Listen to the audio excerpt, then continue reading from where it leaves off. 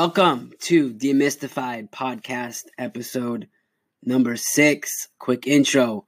My name is Justin. I am a CPA in Bellevue, Washington, US of A. Our practice specializes in global business consulting, taxation strategy, and mitigation, financial statements, and audit defense. If you'd like to reach our office, please email us at admin@justinjash.com. That is admin@justinjash.com. So thank you all for being on the podcast today. The topic of today's podcast is start believing in the impossible. Start believing in the impossible. And I think this is an interesting topic to discuss because I think that we as human beings are conditioned from a very young age to believe in a certain way, right? We're taught from a very young age to think in a certain way, right? And our minds are shaped and transformed to think in certain ways. And I think that's influenced, of course, by the people that are involved in our younger years of life. It's influenced by, of course, the media that's involved in our life. It's also influenced by, people of influence in our life and leaders, political leaders, employment leaders, job leaders, all of that. So, and I think that, within this mindset, we're taught to believe that certain things in life are impossible, whether they're good or bad. But certain things in life are impossible. I'm an optimist, right? I believe in a realistic appraisal of the world, right? The facts are just the facts. That's the way I see it. I'm a facts and evidence type of guy, right? And I especially like the numbers. The facts are today, people are living longer. We just are. As human beings, we're living longer. We're healthier. We're more productive than ever before in the history of humankind. Right? We can stay active and energetic longer than ever before. And I think this is truly amazing, right? Over the 5,000 years of so many thousands of years of evolution in humankind and mankind. This is really an amazing spectacle. And I think today we live in a time of relative peace around the world. I was just listening to an interesting statistic. They said over the last, 5,000 years of mankind, within the last 5,000 years, just over the last 50, we've never seen as much peace in the last 50 years. And, that's true. I mean, go back in history, we had the Vietnam War and World War II and then World War I and then every single other, minor and major war in between now and the last 5,000 years, there has been a lot of war. So now we're in this time of relative peace and we're able to travel across oceans and with a U.S. passport, it's like Willy Wonka. It's like a golden ticket to Willy Wonka's chocolate factory. With the U.S. passport, we can get into many different countries.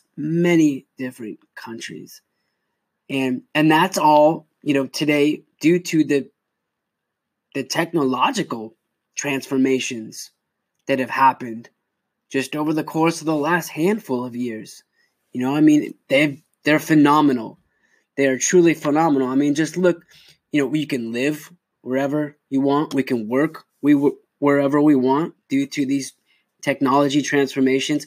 We can have business partners on the other side of the world, right? We can have employees, customers, etc. on the other side of the world. Geography has become completely irrelevant in almost everything that we do in our lives due to these technological transformations, right? These certain things that were deemed impossible before. Right? And it's so much easier to create value and prosperity in the world today. And we can do it, boom, in an instant. Personally, on a personal note, I traveled across 21 different countries. I've built teams in foreign countries. hold investments within different foreign countries, buy currency within well-capitalized foreign banks, have investments in solvent foreign economies. It's truly amazing just how limitless the world is today because of these technological advances. And there are just so many opportunities in the world today. And as an entrepreneur, as a value creator, this is truly good news. This is very good news. I do believe, though, that, of course, as with opportunities, being an entrepreneur, I love opportunities, but, as with any opportunity in the world, there's always risk. And it would be foolish not to consider this risk, right? I think, as an investor, we're always looking to mitigate a risk, the potential risk to any type of investment, the most that we can. And we do that by doing our due diligence up front, right? With the due diligence process, we can mitigate the risk of any investment and, essentially increase our return on that investment, right? But there is risk, and I'm not just talking about our local economies or our state economies. I'm talking on a global level. There are, potentially terminal problems on a grand scale.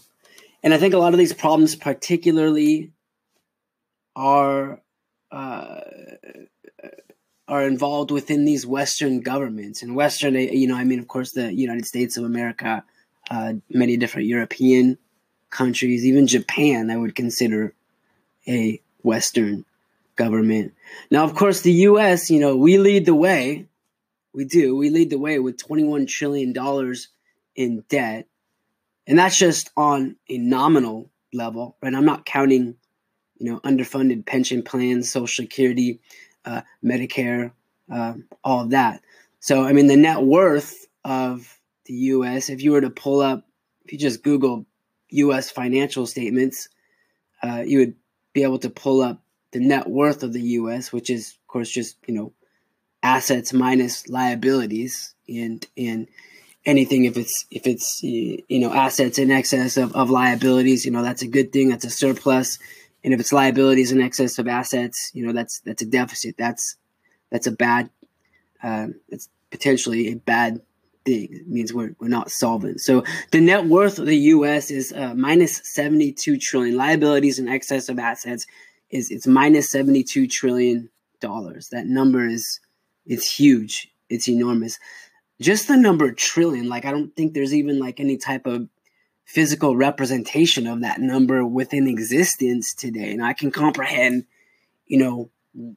billions, right? We measure global countries' population, global population. We measure that in billions, but there's no physical representation of a trillion. That number it's unfathomable. It's unfathomable.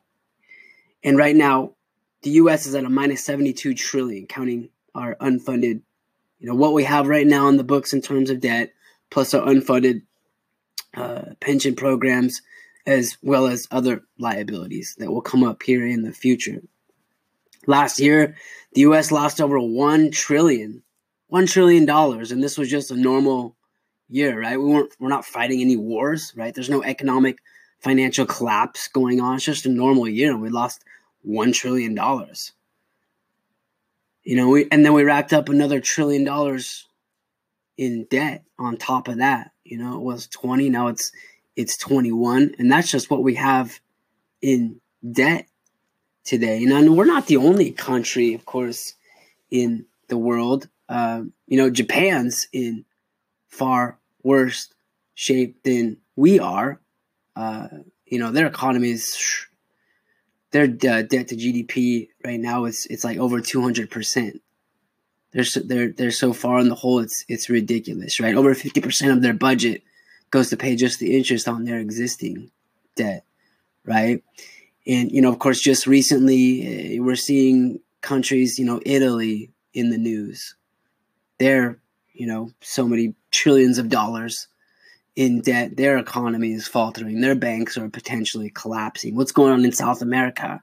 In Venezuela, the same thing. They printed so much money and put themselves so far into debt that, the economy is collapsing. People are rioting in the streets, throwing Molotov cocktails at police motorcycles, right? It's just like pure, just insanity going on, right? So all of this, so all of this stuff would be considered impossible just a few years ago, but it is possible. It's happening.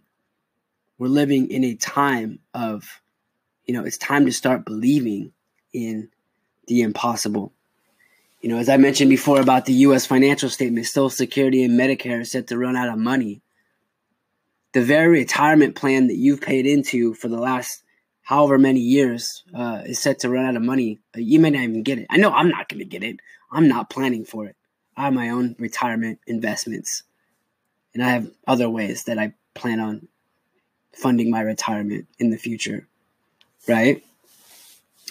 Now, whoever thought that, it'd be impossible that, your retirement pension would not be able to be paid. But it says it, right? If you look in the notes of the financial statement, it says that the Social Security and Medicare fund will be completely insolvent by the year 2034, completely out of money, right? So start believing in the impossible.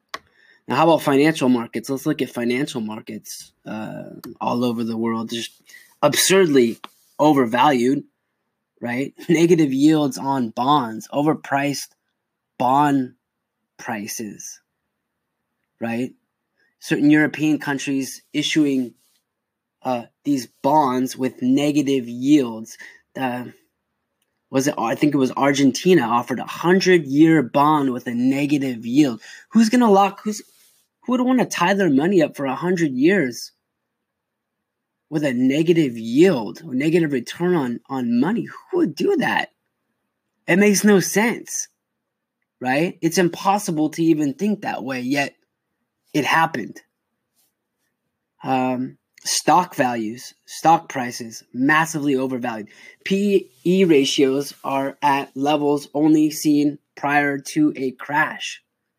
If we look back over the history of the Stock-Shiller index, we look over price to earnings. Price to earnings is just a measurement of, hey, I put so much money out and it's going to take me this many years to get my principal back. The price we pay for earnings of a company. Only been higher 2 other times in economic history, right before the 07-08 financial crash and then before the Great Depression, right? And we're there right now. And people are still buying these stocks and putting money in these companies, right?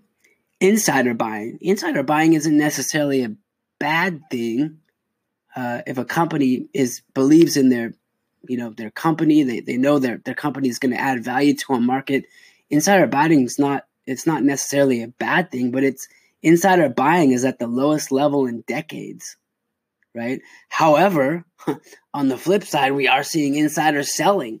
So people on the inside know what's happening, know what potentially is coming down the road, and they're selling. They're getting out of these stocks, right? Companies borrowing money to issue dividends, just to issue dividends, putting themselves farther into debt to issue these dividends, right? Mike Tyson I think it was last year, Mike Tyson had pitched a brokerage account somewhere in Vanuatu promising to pay 400 to 1 leverage, right? It's time to start believing in the impossible. How about real estate? Where are all my real estate investors out there? Real estate prices are at all-time highs. Never been higher in the history of real estate prices. Here in the Pacific Northwest, it may be different in other markets that I'm not as familiar with, but I know I've been keeping my pulse on the real estate market. Here in the Pacific Northwest, over the last couple of years, it's starting to cool down a little bit, but over the last couple of years, it was very common to have multiple offers the first day of listing, and then even offers coming in $50,000 to $100,000 over list price, right? GDP growth across the globe decreasing. Of course, now we have Trump in office, who is working on that, and even in the last quarter, it's our GDP growth has gone up a little bit, but across the globe, GDP growth has essentially been decreasing over the last handful of years, right? And inflation, prices are going up, productivity is going down, prices are going up, and wages are essentially staying flat, right? I think there's a term for that. It's called stagflation, right? Stagflation. This is not necessarily a good thing for in different economies, right? So civil asset forfeitures, right? The government will come in and just, for whatever reason, they have the legal right to steal your cash, your real estate, your investments, if they believe that you have broken some type of law in any way. So these are at all-time highs around the world. Civil asset forfeitures. Governments are broke. They need to finance their governments somehow. A ban on cash. There's been this demonetization in India and the Indian rupee, right? There's even talk in Congress about banning $100 bills. We'll see if that comes to fruition. So this ban on cash. And it's just this whole idea of just over-criminalization. People being arrested and being, treated as criminals for crimes that should not, these crimes should not be punishable in any type of way, or these people should not be treated the way that they've been treated for these different types of, as criminals, for these minimal crimes. So, the reality is just that, we have to acknowledge, the facts. We just have to acknowledge the facts. We're living in a time of tremendous opportunity. However, like I mentioned, not without tremendous risk involved, right? And we're living in this time when you start believing in the impossible. Impossible in good ways, and in bad ways. And as I mentioned, it starts with just acknowledging these facts. We have to acknowledge the fact that, our government, the U.S. government, and many other governments around the world are broke, and they're printing money. We're printing money to pay interest on debt, just to pay the interest on the debt that we've already borrowed, right? We have to acknowledge the reality that, pensions, Social Security, Medicare, and even, private, state pensions are extremely underfunded, right? We have to acknowledge the reality that the bank that you're most likely doing business with is most likely insolvent and could be undercapitalized, right? And they may be lying to you about their certain position of assets and what they have to cover certain their deposits, the liabilities of the bank, right? The reality is that we have to acknowledge that the financial system that we've had faith in for so long is built on a house of cards, right? So, look at the Fed. As interest rates go up, and the Fed is in charge of increasing interest rates. So as interest rates go up, the value of the Fed's bond portfolio goes down. They're engineering their own insolvency. The bonds that they hold, U.S. T-bonds that they buy, the value of the bonds in their own portfolio go down. They're engineering their own insolvency, right? Companies are engineering phony dividends, as I mentioned before, borrowing record amounts of debt just to issue dividends to shareholders. Insider selling instead of insider buying. I'd mentioned that before, right? And all this has happened just, it's taken, it's not like it's been going on for a while. All of this is been going on for a while. Ernest Hemingway, I believe Ernest Hemingway, when he talks about bankruptcy, Hemingway says, it's gradually, then suddenly. Gradually, then suddenly, right? It's like the upside down hockey stick effect, right? Kind of gradually, then suddenly. It just drops off. And all these risks have been building up in the system for quite some time. All these risks that we've had 0% interest rates, followed by a booming economy, right? A bull economy for the last 10 years. We've never seen that. It's unprecedented. We've never seen it in going back 5,000 years in economic history. We've never seen, these different market forces at work together, right? And so it's like gradually, then suddenly. Everything could happen just boom. At the push of a button, at the drop of a hat. And we can see the risks in the system. We can see them. They're all facts. I mean, they're all there. We just have to look at them. However, we just don't know when.